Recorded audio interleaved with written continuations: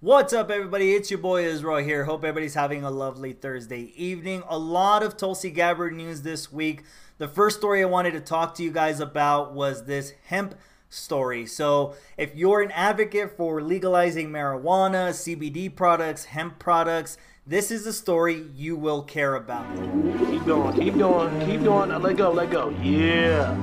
Yeah, you like that, huh? That's good shit. Good shit, nigga. It comes straight from Korea.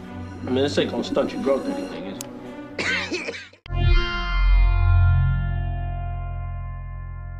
So the Military Authorization Act, or whatever it's called, recently was passed. A lot of bad stuff in there. Spiked the budget for the military, as it always does. But there was one silver lining here, which was Representative Tulsi Gabbard of Hawaii was able to pass an amendment through that allowed active duty service members to not get penalized or in trouble for using hemp products. So this is coming from the Civil Beat. House approves measure introduced by Gabbard allowing military hemp use. The U.S. House of Representatives has approved a measure proposed by Congresswoman Tulsi Gabbard that would allow active duty service members and veterans to use hemp-based CBD products.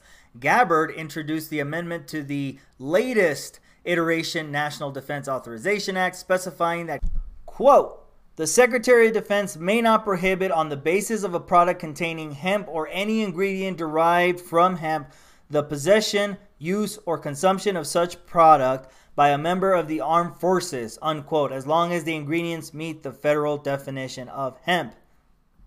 So one of the biggest reasons why I think this is such a great amendment is because it builds upon the work that has already been done when it comes to hemp products and CBD products. Now the research can go forward, and usually when the military opens up like this, or it has an opportunity to expand on this and do research, then the business community benefits and everybody else will benefit from this. And Tulsi Gabbard has actually been part of other measures before. I believe there was something called the Hemp for Victory Act in July of 2019, which called for more research into the application of hemp.